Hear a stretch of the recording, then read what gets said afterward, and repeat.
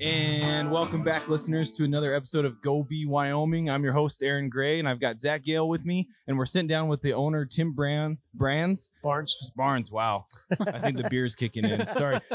Tim Barnes at Blacktooth Brewery. We're in the Sheridan Tap Room. Tim, thanks for letting us come in and sit down and hang out. Yeah, welcome. It's fun to be a part of your podcast. Thank you. And I should mention we've got Charlie Roberts producing over there. Hello. He's helping us out. And Tim, it was a little that quiet thing. We've got an intro music. If we had headphones, you would have heard the music. So that's why it was like that weird, like 20-second awkward. And then but do we have any hair metal in there or any? What was in the intro music? Yeah, it's pretty rock and roll. It's pretty nice. I hope it wasn't any of that soft elevator music that you tend to hear in between commercial breaks. No, we're Wyoming guys. We wouldn't do that to you.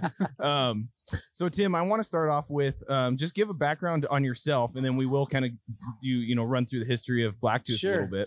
So I moved to Sheridan when I was very young, 2 years old. Went to high school in Sheridan, graduated in '92. Went off to college in Bozeman. Spent the better part of my formative years as a freshman, 3 or 4 of them as a freshman, skiing routinely. Managed to make my way out of school in 5 years.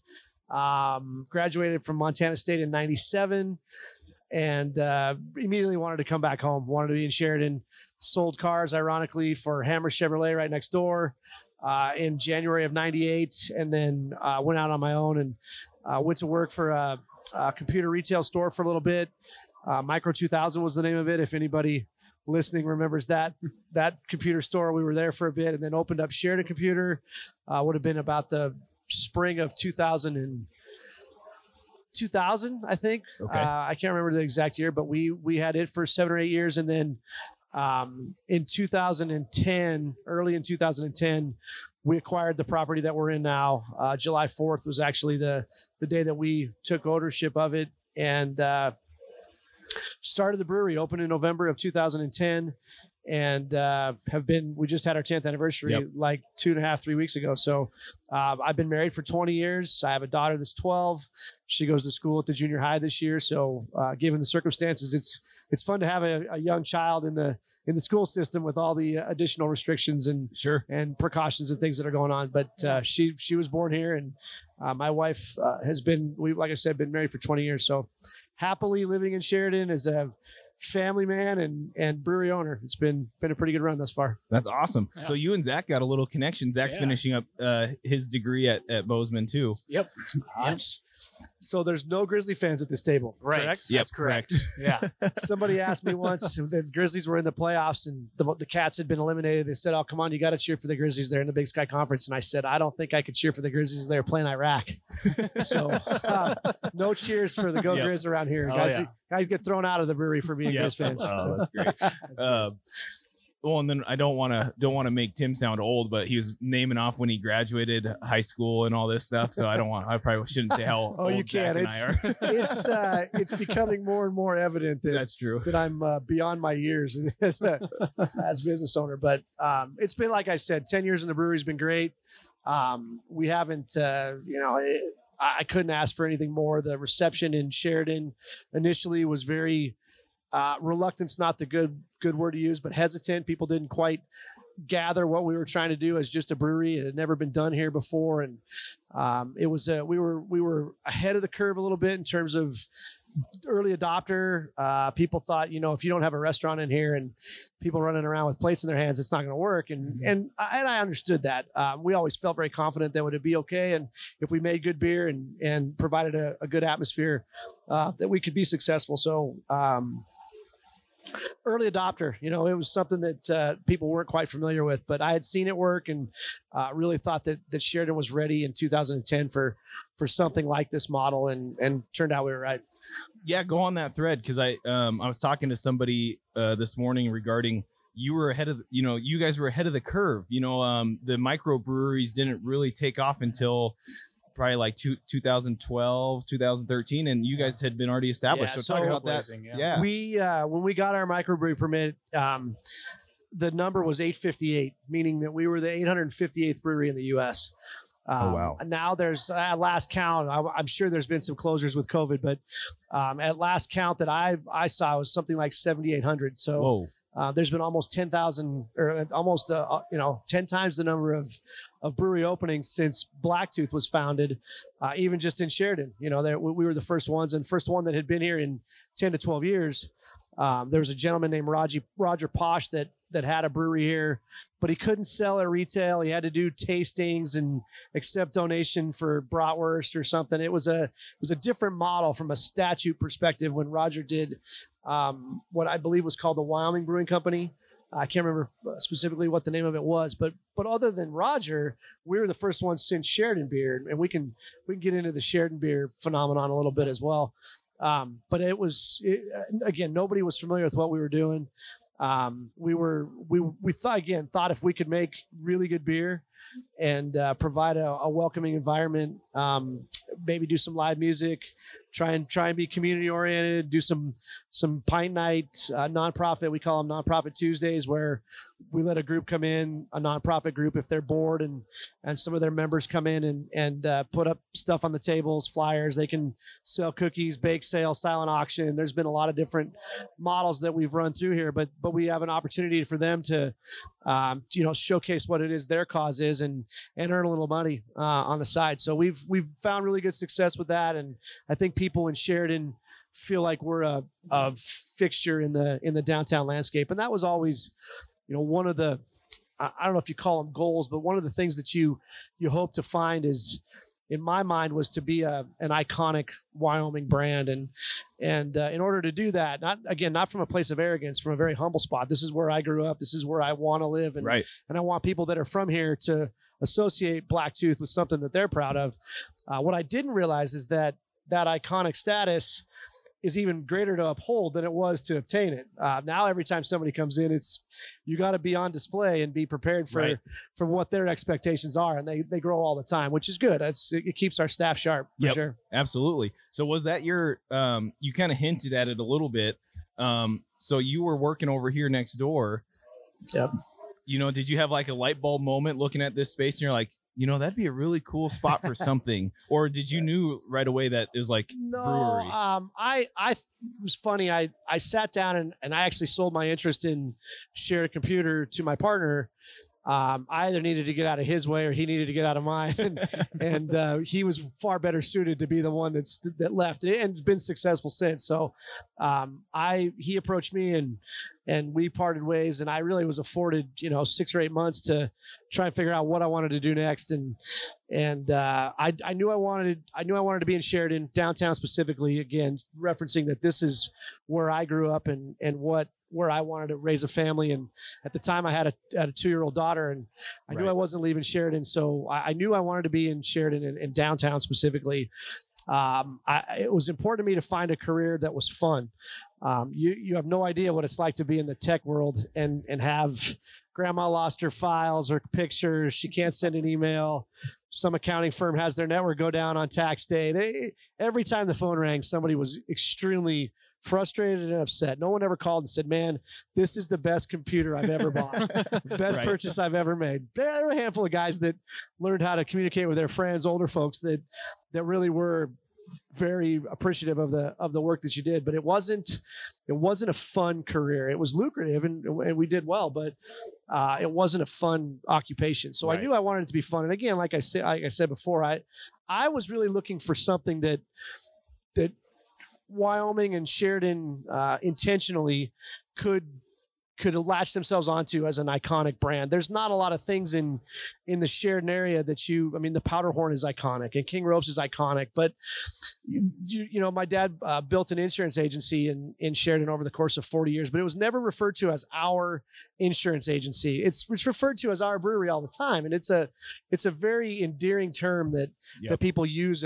for Blacktooth Brewing Company as being out. We wanted to bring Uncle Joe to our brewery and show him where the beer's made. And, we found that it was intentional. It was always going to be a commercial entity. We were always going to try and grow this thing as a business. It wasn't a graduated homebrew setup and a couple of guys trying to make a career out of where their passion was at. And that's not wrong. It's just, we were going to build this and spent the capital required to be a commercial entity. And I think that was a degree of separation right from the start for us. Absolutely. Zach, do you have any questions? Yeah. So I was going to ask you, you talked about in the 10 years, there's kind of this, people had to warm up to the idea of what a brewery is, in Sheridan. And, but we've talked about the success and the trailblazing side of it. So what about some expansion? We've always done that. That's been a constant fluid, problem and a level of excitement for us. We bought a 10-barrel brew house with 4 10-barrel fermenters. So our cellar had a production capacity of 40 barrels. We immediately knew in January or February of 2011 that we were not going to be able to keep up with the demand of this particular tap room and some of the requests to distribute our products throughout Northeast Wyoming without adding a couple of additional fermenters. So we immediately doubled the amount of fermentation space that we had. Wow. Again, the original business plan was a 10-barrel system, brewing beer 1 day a week, was 520 barrels a year. We could keep shoes on our kids and try and keep the lights on. Sure. We managed to do, I want to say, 940 barrels the first year. So we eclipsed that by almost twice what we were anticipating. Yeah. We had to buy more kegs. We had to do a lot of stuff infrastructure wise to try and keep up with the demand. And there was a lot of brew days. We had to hire some additional help, and we scrambled. And I look back on those days, especially recently with it being our 10th anniversary. But I look back on some of those days fondly. It was fun to dig out the mash tun with the plastic shovel, and we were washing kegs, and it was a real connected collective team effort. And when you only have 3 employees and 2 girls working in the tap room, you're pretty tight, pretty close. It still feels like that at times, but overall it's different with 31 employees. So back to your question, not to get derailed there, but so that was 2011. We added 2 20-barrel fermenters and a 20-barrel bright tank. That took our capacity to 1,320 barrels for 2012. It's our second full year of production. We then turned around and barely caught our breath in 2012, and we ordered a canning line. We thought we better have a product and package, which we were, again, very early to that. I think we were, I want to say, the 15th or 18th canning line from Wild Goose Canning Systems, and they've got canning lines all over the world now, and we're one of their favorites in terms of, again, being an early adopter of that particular product. Everybody wanted to know why we weren't doing bottles. Now everybody's in cans, so it was we were a little bit groundbreaking in that regard. Yep. In order to do cans and utilize the canning line, we had to add 4 more 20-barrel fermenters and an additional 20-barrel bright tank. So we, again, doubled our fermentation capacity over what we had previously had. We learned, again, the hard way that we didn't have enough beer to put beer into cans. So we essentially shut down and decommissioned our Wild Goose canning line for almost 11 months before we added some additional fermentation space in order to get cans back into the market. We were only selling them in our tap room. We hadn't done any distribution of cans. We were responsive and certainly wanted to protect the draft handles and the draft business that we had out in the market. Mm-hmm. And we felt like if we were going to run out of stock, we wanted to run out of stock in cans, not necessarily in the draft business, which is more difficult to obtain. It was a smart business decision to follow that path. But so that gets us through 2013. We started construction on the expanded portion of this building in 2014. And then in June of 2015, completed the 30-barrel 4-vessel brew house with 6 90-barrel fermenters and 220-barrel fermenters that took us from 4,300 barrels in 2014 to almost 8,500 in 2015. Wow. So last year, we've kind of contracted our footprint. So that was the last of our expansions from a volume perspective. Sure. Right. We didn't pause long. In 2018, we started to look at a second location. So our Cheyenne tap room, that process began, and we acquired the property very late in 2018.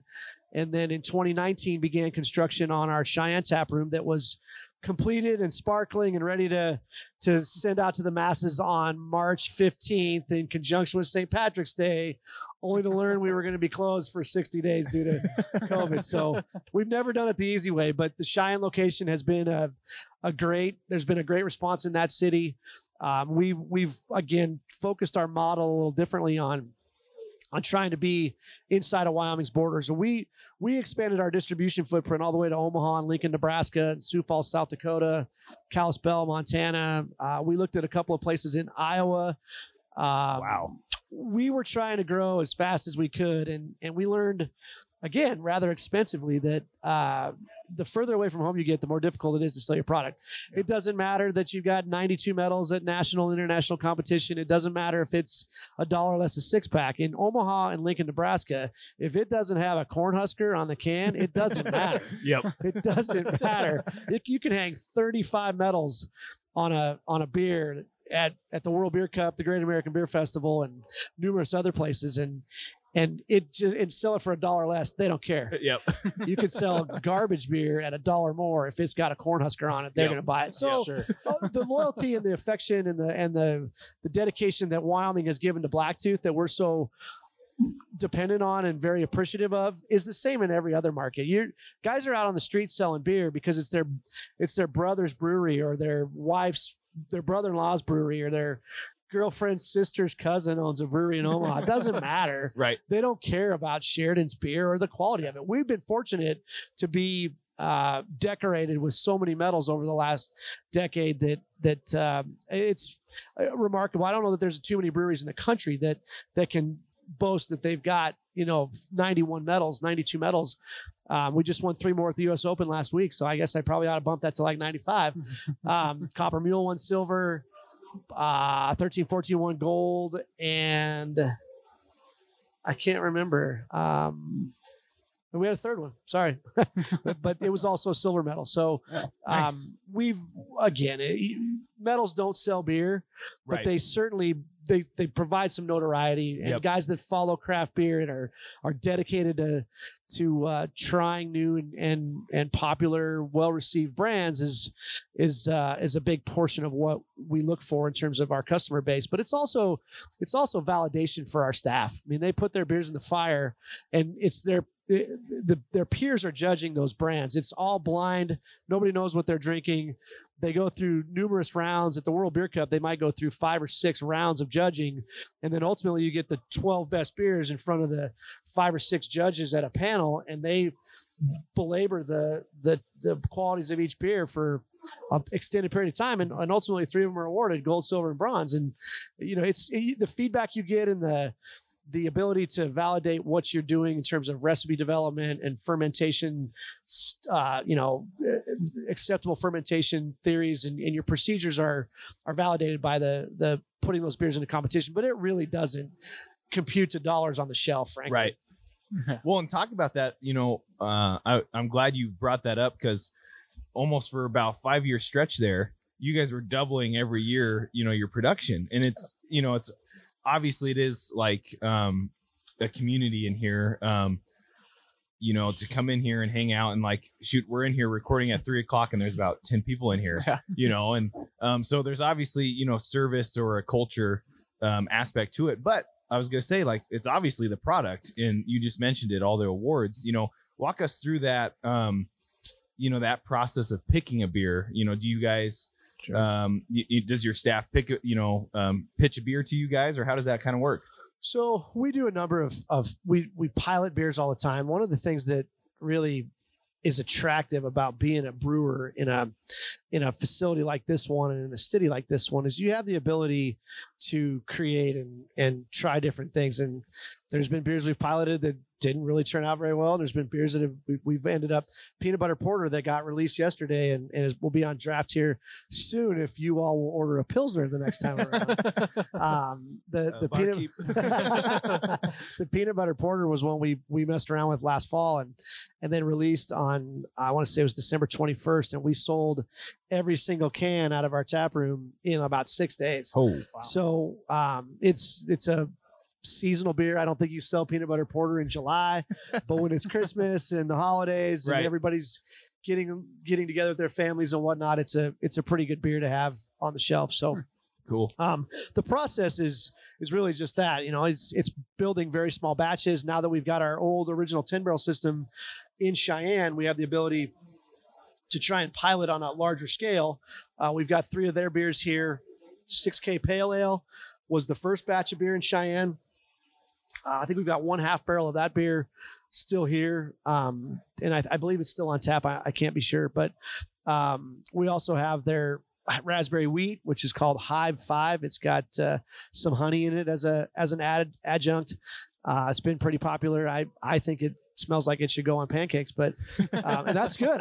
My opinion of it, or that's not necessarily my style of beer, but it's been extremely popular in Cheyenne, and Thomas, our head brewer down there, is doing a phenomenal job and really trying to grab the pulse of the market that they're in there, and he's got some really cool and exciting stuff coming down the pipe as well. So the process is not unique. Everybody plays around on a small scale. One of the things that you have some difficulty or need to be prepared for is it's not a linear scale. It's not like if it's 10 pounds on a 1-barrel batch, it's 100 pounds on a 10-barrel batch.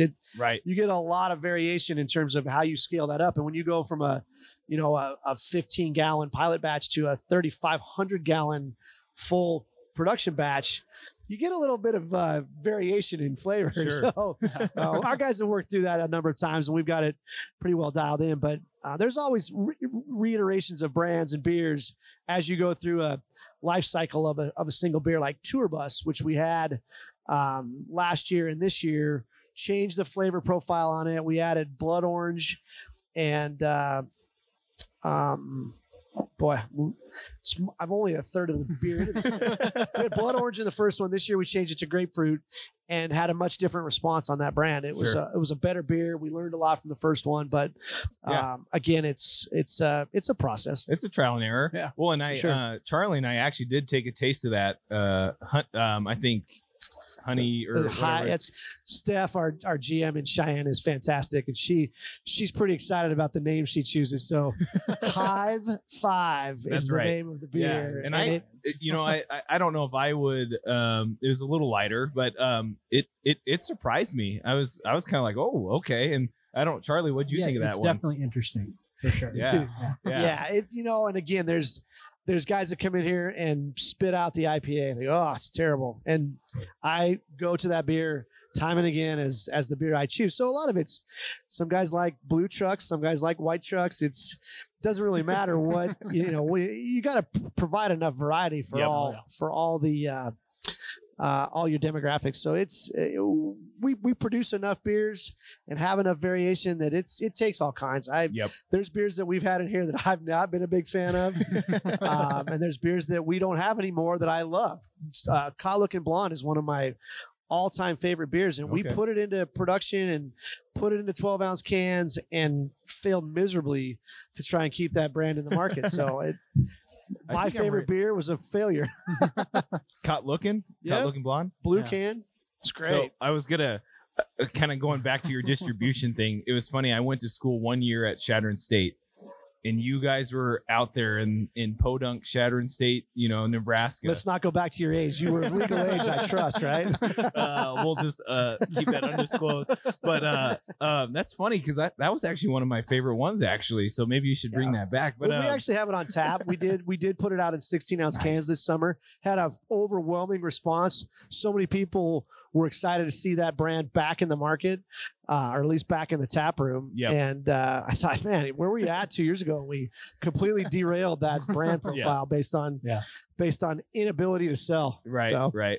I want to dive into the story of the Sheridan beer. Okay. Because you brought up that they were one of the last breweries before Blacktooth came back. So what was that process like? And was it a struggle to get the recipe, or kind of walk us through that a little bit? Sure. So as a kid growing up in Sheridan, the old Sheridan brewery was on the property where Whitney Commons is now. Okay. So right next door to the YMCA, right behind the library, that parcel of land that is such a cool park now, was the Sheridan Brewing Company grounds. And my father was part of Whitney Benefits when they acquired that property. There was a lot of cleanup that needed to be done, and nobody really wanted to buy and go through the cleanup process to put something else back in there commercially. So Whitney Benefits was the city of Sheridan should be extremely grateful for their willingness to go in and take that project on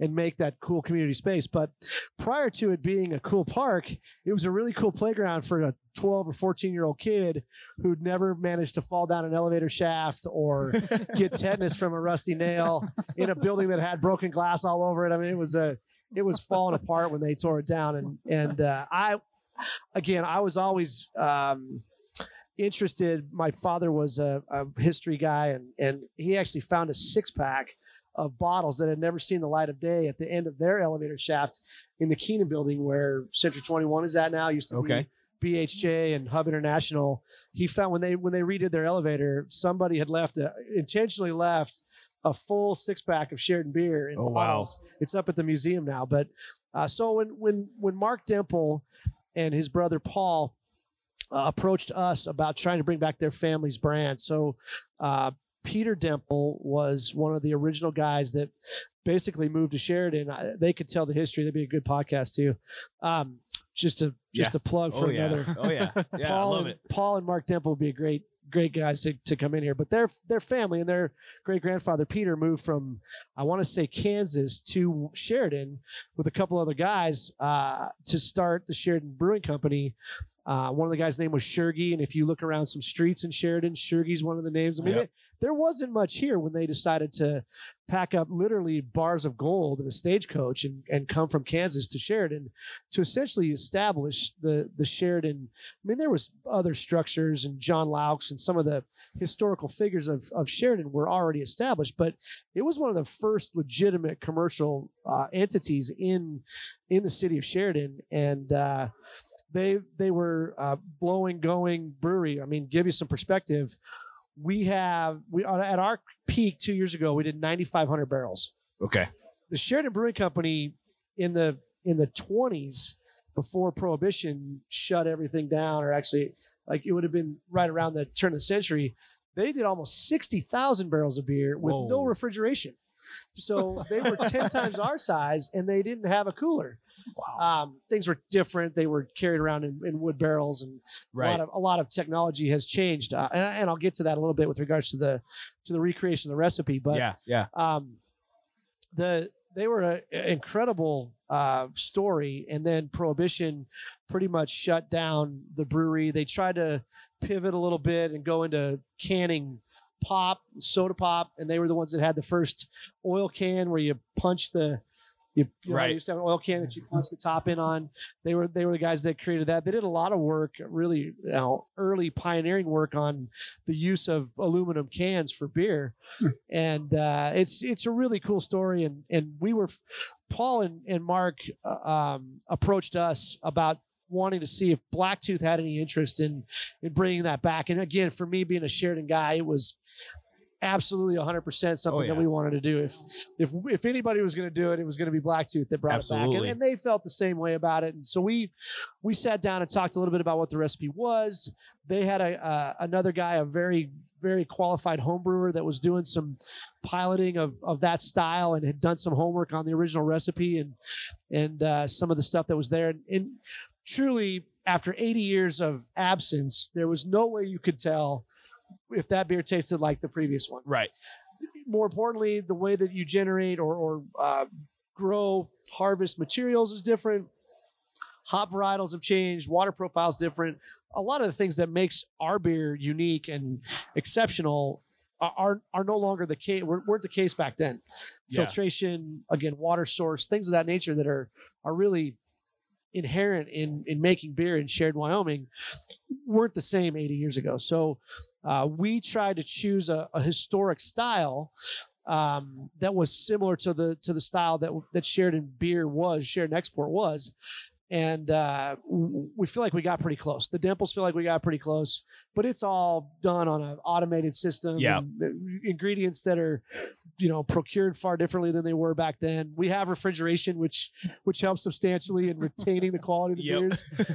Carbonation, things of that nature are a little different. So really, it was about bringing back the brand and the idea of Sheridan Brewing Company. There's a lot of folks that are very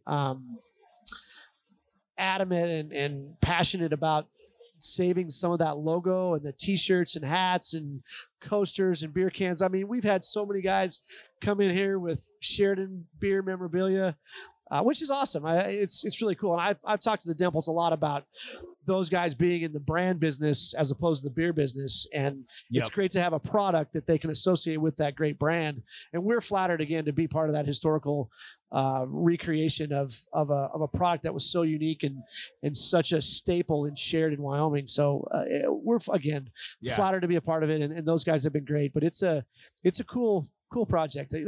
Everybody asked when we're going to put it into cans, and that's been talked about a lot. I know the Dimples would like us to have that. The problem is aluminum allocation is really difficult.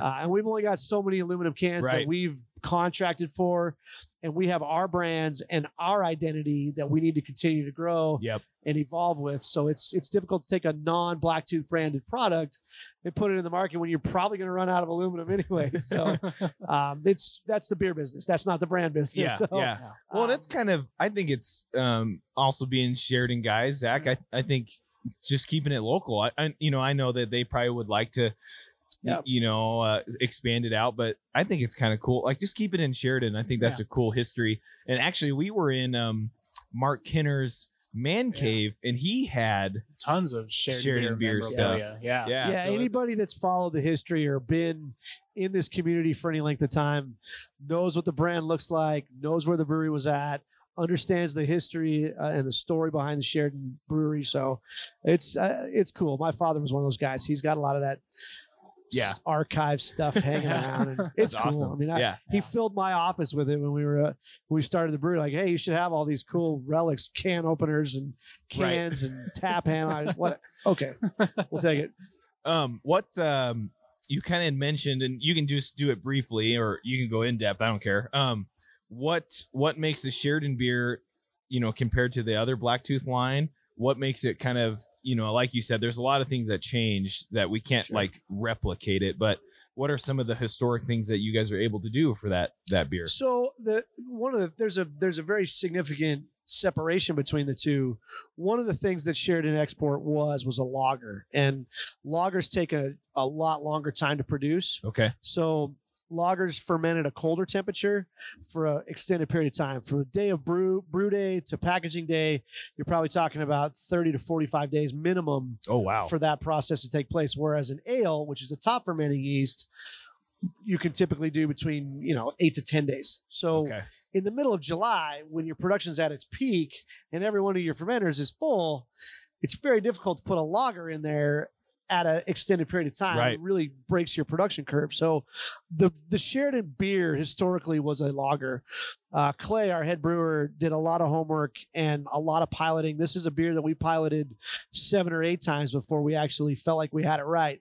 But he took a ale yeast strain that mimics the characteristics of a lager, and you get a lot of different flavor variations between lagers and ales. And we tried to mimic as much as we could of a ale or a lager profile, even though it was an ale fermentation. So again, the historic style was called Helles Lager, which is a very broad, even, you're drinking it. Tell me what you think of it. This guy hasn't said much over here. He's a bobcat. I'm putting him on the spot. Do it. It should be clean. It should be light. Yeah, very crisp. Sometimes you get things like green apple out of a lager in the aroma. Sure. That's not a characteristic you necessarily want, but it's a characteristic that's appealing in the right quantity. Okay. So gotcha. I don't know. Are you asking a more specific question about the style? No, that was great. No, and it puts into perspective. You said before Prohibition, they were almost. Now you're thinking with technology and they're fermenting for about 30, 40, that's crazy. There must have been no one else brewing beer in the late 1890s, 1900, 1910, that 30-year stretch. They had to be the only game in town. Had to be. Only the only game in the state, probably. Do you imagine wheeling, whether it be horse-drawn or otherwise, wooden kegs of beer to Cheyenne. I mean, it takes me 4 hours to get there in my truck. Yeah, and it's, right. It's a challenge at times. Yep. I can't imagine on a horse-drawn car with beer kegs bouncing around Yeah. for 3 days to get down there. Yep. It's nuts. I don't know how far their stretch was at that time or Yeah. how big Sheridan was at that time, but 60,000 barrels is an awful lot of beer. Yeah. Oh yeah. Well, and they're probably, you know, maybe they were going South Dakota, North Dakota, Perhaps, yeah, you know, Montana. Yeah, it's just crazy to think about. Yeah. You hit on it a little bit, you know, your guys' growth. Talk about what was the thought process, and maybe it was a distribution thing of moving to Cheyenne. Sure. So we had a lot of fundamental conversation about what did Blacktooth want to look like in 12 months, in 3 years, and in 10 years. And one of the things that we really felt like we were going to struggle with was continue to add velocity to our brand the further away from Sheridan that we got. So we made a fundamental decision to refocus our resources, refocus our attention on the borders of Wyoming. And now everybody else is trying to do the same thing. Like, we got to quit going out so far and chasing rainbows and unicorns in faraway places. We were again a bit pioneering, forthright in terms of our desire to get back to Wyoming. And when you look at the state of Wyoming demographically, Cheyenne's the largest city. Yep. It's right on the Colorado border. There's a military base there. There's 70,000 people when you incorporate the base, and it's the capital. Yep. If you're going to be, again, as a theme, an iconic Wyoming brand, you better have a presence in the capital. You better have a presence in the largest city, and it better be something very comparable to what you do on the north end of the state, up here in Sheridan. So we found a really cool piece of property in a very emerging development in downtown Cheyenne that they refer to as the West Edge. They redid this old parking lot area right across from City Hall. Funny, we're literally about the same number of square feet from City Hall in Cheyenne as we are in Sheridan. It's remarkable how, and the building looks exactly the same. There's a 45-degree angle. It's on a corner. It's about the same amount of square feet that we bought originally here. Cheyenne just made a lot of sense. There wasn't anybody in Cheyenne that was exceptional. I think there's a couple of good breweries in Cheyenne. Accomplice is a portion of the Ribbon Shop House's brand, and they make good beer. Freedom's Edge is a small little brewery downtown on Main Street or on Lincoln Way. They make good beer. Daniel Marks. The one thing that struck me was their beers were never exceptional. They were good. They were certainly adequate. Nobody made bad beer. But they were also really constrained in terms of their ability to scale. One of the things that this business requires is your ability to expand, your ability to grow so that your overall cost of goods and your efficiencies go up as you build and produce more beer. And none of those guys, I mean, Daniel Marks is in this cool little house, but it's a living room and a garage. Oh, geez. And that's their brewery. And I'm like, there's no way these guys can scale unless they completely go to another location. And I just, sometimes you can see, again, there's two schools of thought. There's some guys that have grown up as home brewers that want to chase their passion as commercial brewers. And there's absolutely nothing wrong with that model. It's different than trying to chase or grow a commercial entity that's going to have, at this point, 51 employees and produce 8,000 or 9,000 barrels of beer. So I saw us having an opportunity or an opening to be a commercial brewery in downtown Cheyenne. So we invested heavily, and it's been great. I mean, all things considered, COVID and shutdowns and restrictions and social distancing, no frontier days. I mean, you can't ask for a worse time to open up some sort of social business that demands that you put people in close proximity to one another. Yeah. But we've been good. It's exceeded my expectations. We're actually pretty close to what we should have been in my mind in terms of business planning, even with all that stuff going on. So I'm extremely hopeful of the future of Cheyenne as we get into more normal conditions. So, right. Yeah. Well, so that's something I wanted to ask you about. This is an awesome spot here downtown in Sheridan, and sounds like it too in Cheyenne. So hoping this summer, rodeos and all that are able to function. What kind of stuff do you guys hope to do to kind of utilize this space and draw people in and take advantage of the season? Well, we were known, our former general manager, Jesse Woods, had been here for 9 years, and he ran off to greener pastures, and we're happy for him, just excited. But not in the brewing business. That wouldn't have made me happy. He's off at the Flying H, working for the Polo guys. I'm sure having a ball. So one of the things that he was exceptional at was generating events. Mm-hmm. We would shut down the street. We would have live music. He brought in like the Bighorn Trail Run packet pickup here. We closed down the street for that. We were a portion of ski joring. We were instrumental in getting that to be on Broadway between here and Luminous. Broadway is the right street to do that on. Yeah. And drew through Sheridan Travel and Tourism and Sean Parker's efforts, drew a significant crowd down here. I mean, literally 2 weeks before the shutdown of COVID, we had 10,000 people in front of the brewery. So that's what we do. Yeah. I mean, it was two of the most incredible February days we'll ever have, and maybe ever have again. But drawing a crowd and having a large number of people in and around this space, both inside and outside, is what we've done. And when you have an event like the Sheridan Wild Rodeo or ski joring or Frontier Days, if we're in Cheyenne, people want to be a part of that event and part of that atmosphere. So we've always kind of positioned ourselves as a cornerstone of downtown, and it's important to find locations that are in cornerstones of downtown and developing areas. This was a really tough stretch of real estate back in 2010. Yeah. I mean, there was vacancies up and down both sides. It was really Sheridan commercial,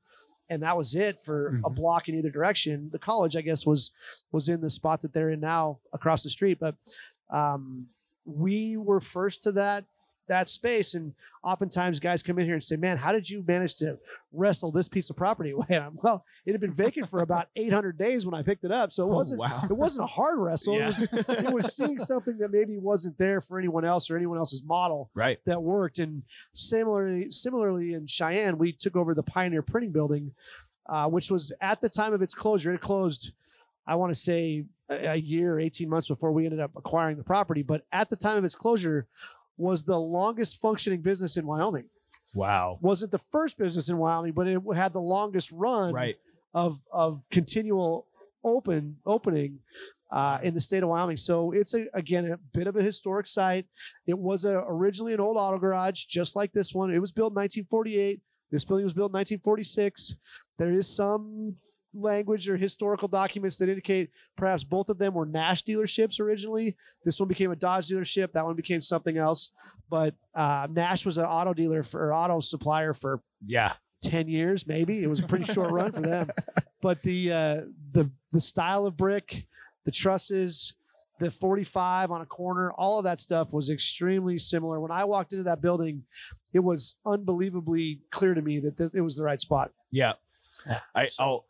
Little you might not know this, but we were on a coaching clinic because I help up with the high school, and we were in Greeley, so we were coming on our way back through Cheyenne, and we stopped because one of the coaches, as you probably know, is with a banking agency, and he didn't tell us what we were doing, but we were on this west edge, and we're taking a stop, and he's looking at the property, and I'm like, that looks eerily familiar to Blacktooth, and oddly enough it is. And it's just like, it's kind of like, as you guys hear Tim talk, like it literally, like I haven't been to the tap room yet, but like when I saw it, I was like, that looks almost like you couldn't like, seriously, like it looks exactly the same. It's on a corner, it's brick.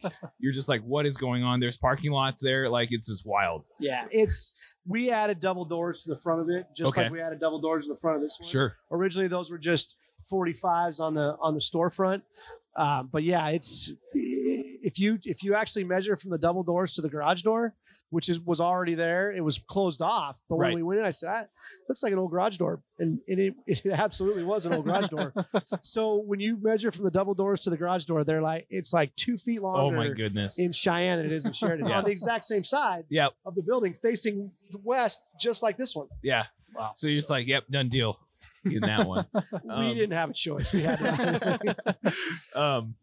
Oh shoot, I just had a question. Zach, do you have No, it's just funny how that works out, kind of serendipitous or whatever you want to call it. Yeah. But no, it was when we walked into that building and walked in. It was part of a much larger piece of property for sale. There was actually 25,000 square feet there, And the gentleman that had owned Pioneer Printing had two other 8,500 square foot lots that were next to it, or adjacent properties as you go down the block. And we actually approached him and said, hey, there's no way we can make this work with 25,000 square feet. Would you be willing to condo it out and sell us just that corner third? And there's also a vacant lot across from it that we utilize for parking, and he owned it as well. So he said, yeah, man, I need to make a move on this thing. Let's see if we can get some velocity on this corner of 19th and O'Neill.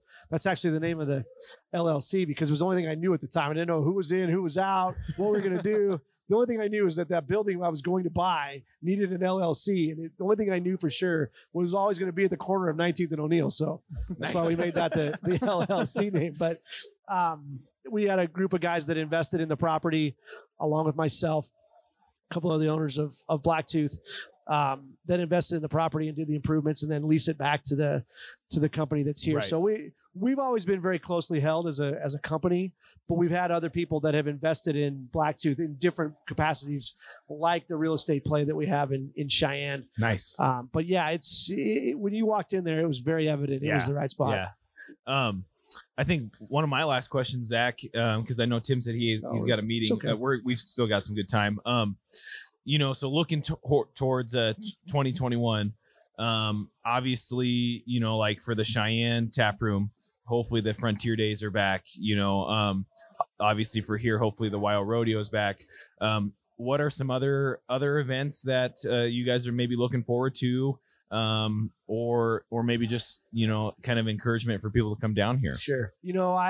I think that trying to plan the calendar and pick events is still going to be driven largely by what you're allowed to do based on restrictions. I don't know that we have a real calendar. We are extremely hopeful and supportive of the rodeo coming back to Sheridan and Frontiers Days coming back to Cheyenne. I think that those guys made the right decision this year. Whether or not it was done based on what was responsible, not necessarily what was profitable or in the best interest of being the icon. I mean, this was the first. We opened up a new tap room in Cheyenne. In the first year in 115, they didn't have Frontier Days. Yeah. Good timing, Timmer.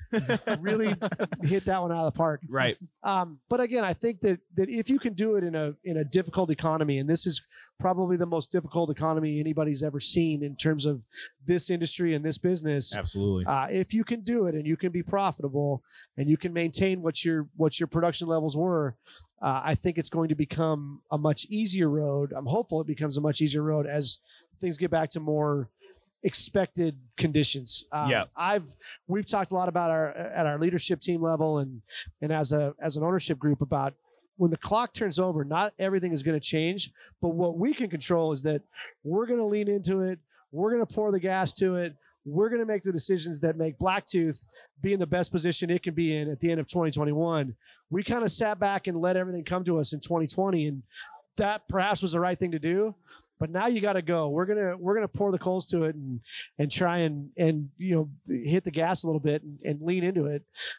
Try and do the things that we've always done well, whether that's interacting with our accounts or doing tap takeovers and tastings and trying to do them responsibly and within the guidelines that have been present. But I'm not going to casually sit back and wait and see what 2021 brings, because 2021's been enough sitting around waiting to see what shoe's going to drop next. So we're going to be proactive and aggressive and try and build a calendar, both from our event perspective and our beer calendar perspective, that's something we know we can execute well and execute safely and try and be the best company that we can be in 2021, rather than being a casual observer like we've been forced to be in 2020. Yeah. I like that. That's encouraging. Yeah. Yep. Zach, do you have anything to add to? No, that's awesome. I think that's a good attitude. And I think everybody should embrace that this year. Go attack it. I think so. We sat on our haunches for too long, I think. Yeah. And I think the general public, just as a side note, not brewery related, but I think the general public's fatigued. I mean, I feel like everybody has felt that they've done what was responsible and what was asked of them. And I at some point, it's nothing like the calendar flipping over to put you in a different frame of mind. I'm hopeful that guys come out with a different different mindset. You know, I know I will. I know that our staff and our company feels very strongly that it's time to. I mean, we just made 3 new hires. We hired a new sales and marketing director, a new sales rep, and we're working on another very big project that I'm not at liberty to say much on at this point, but we're weeks away from another big announcement. Awesome. Breaking news here. We're not going to be casually sitting on the sidelines.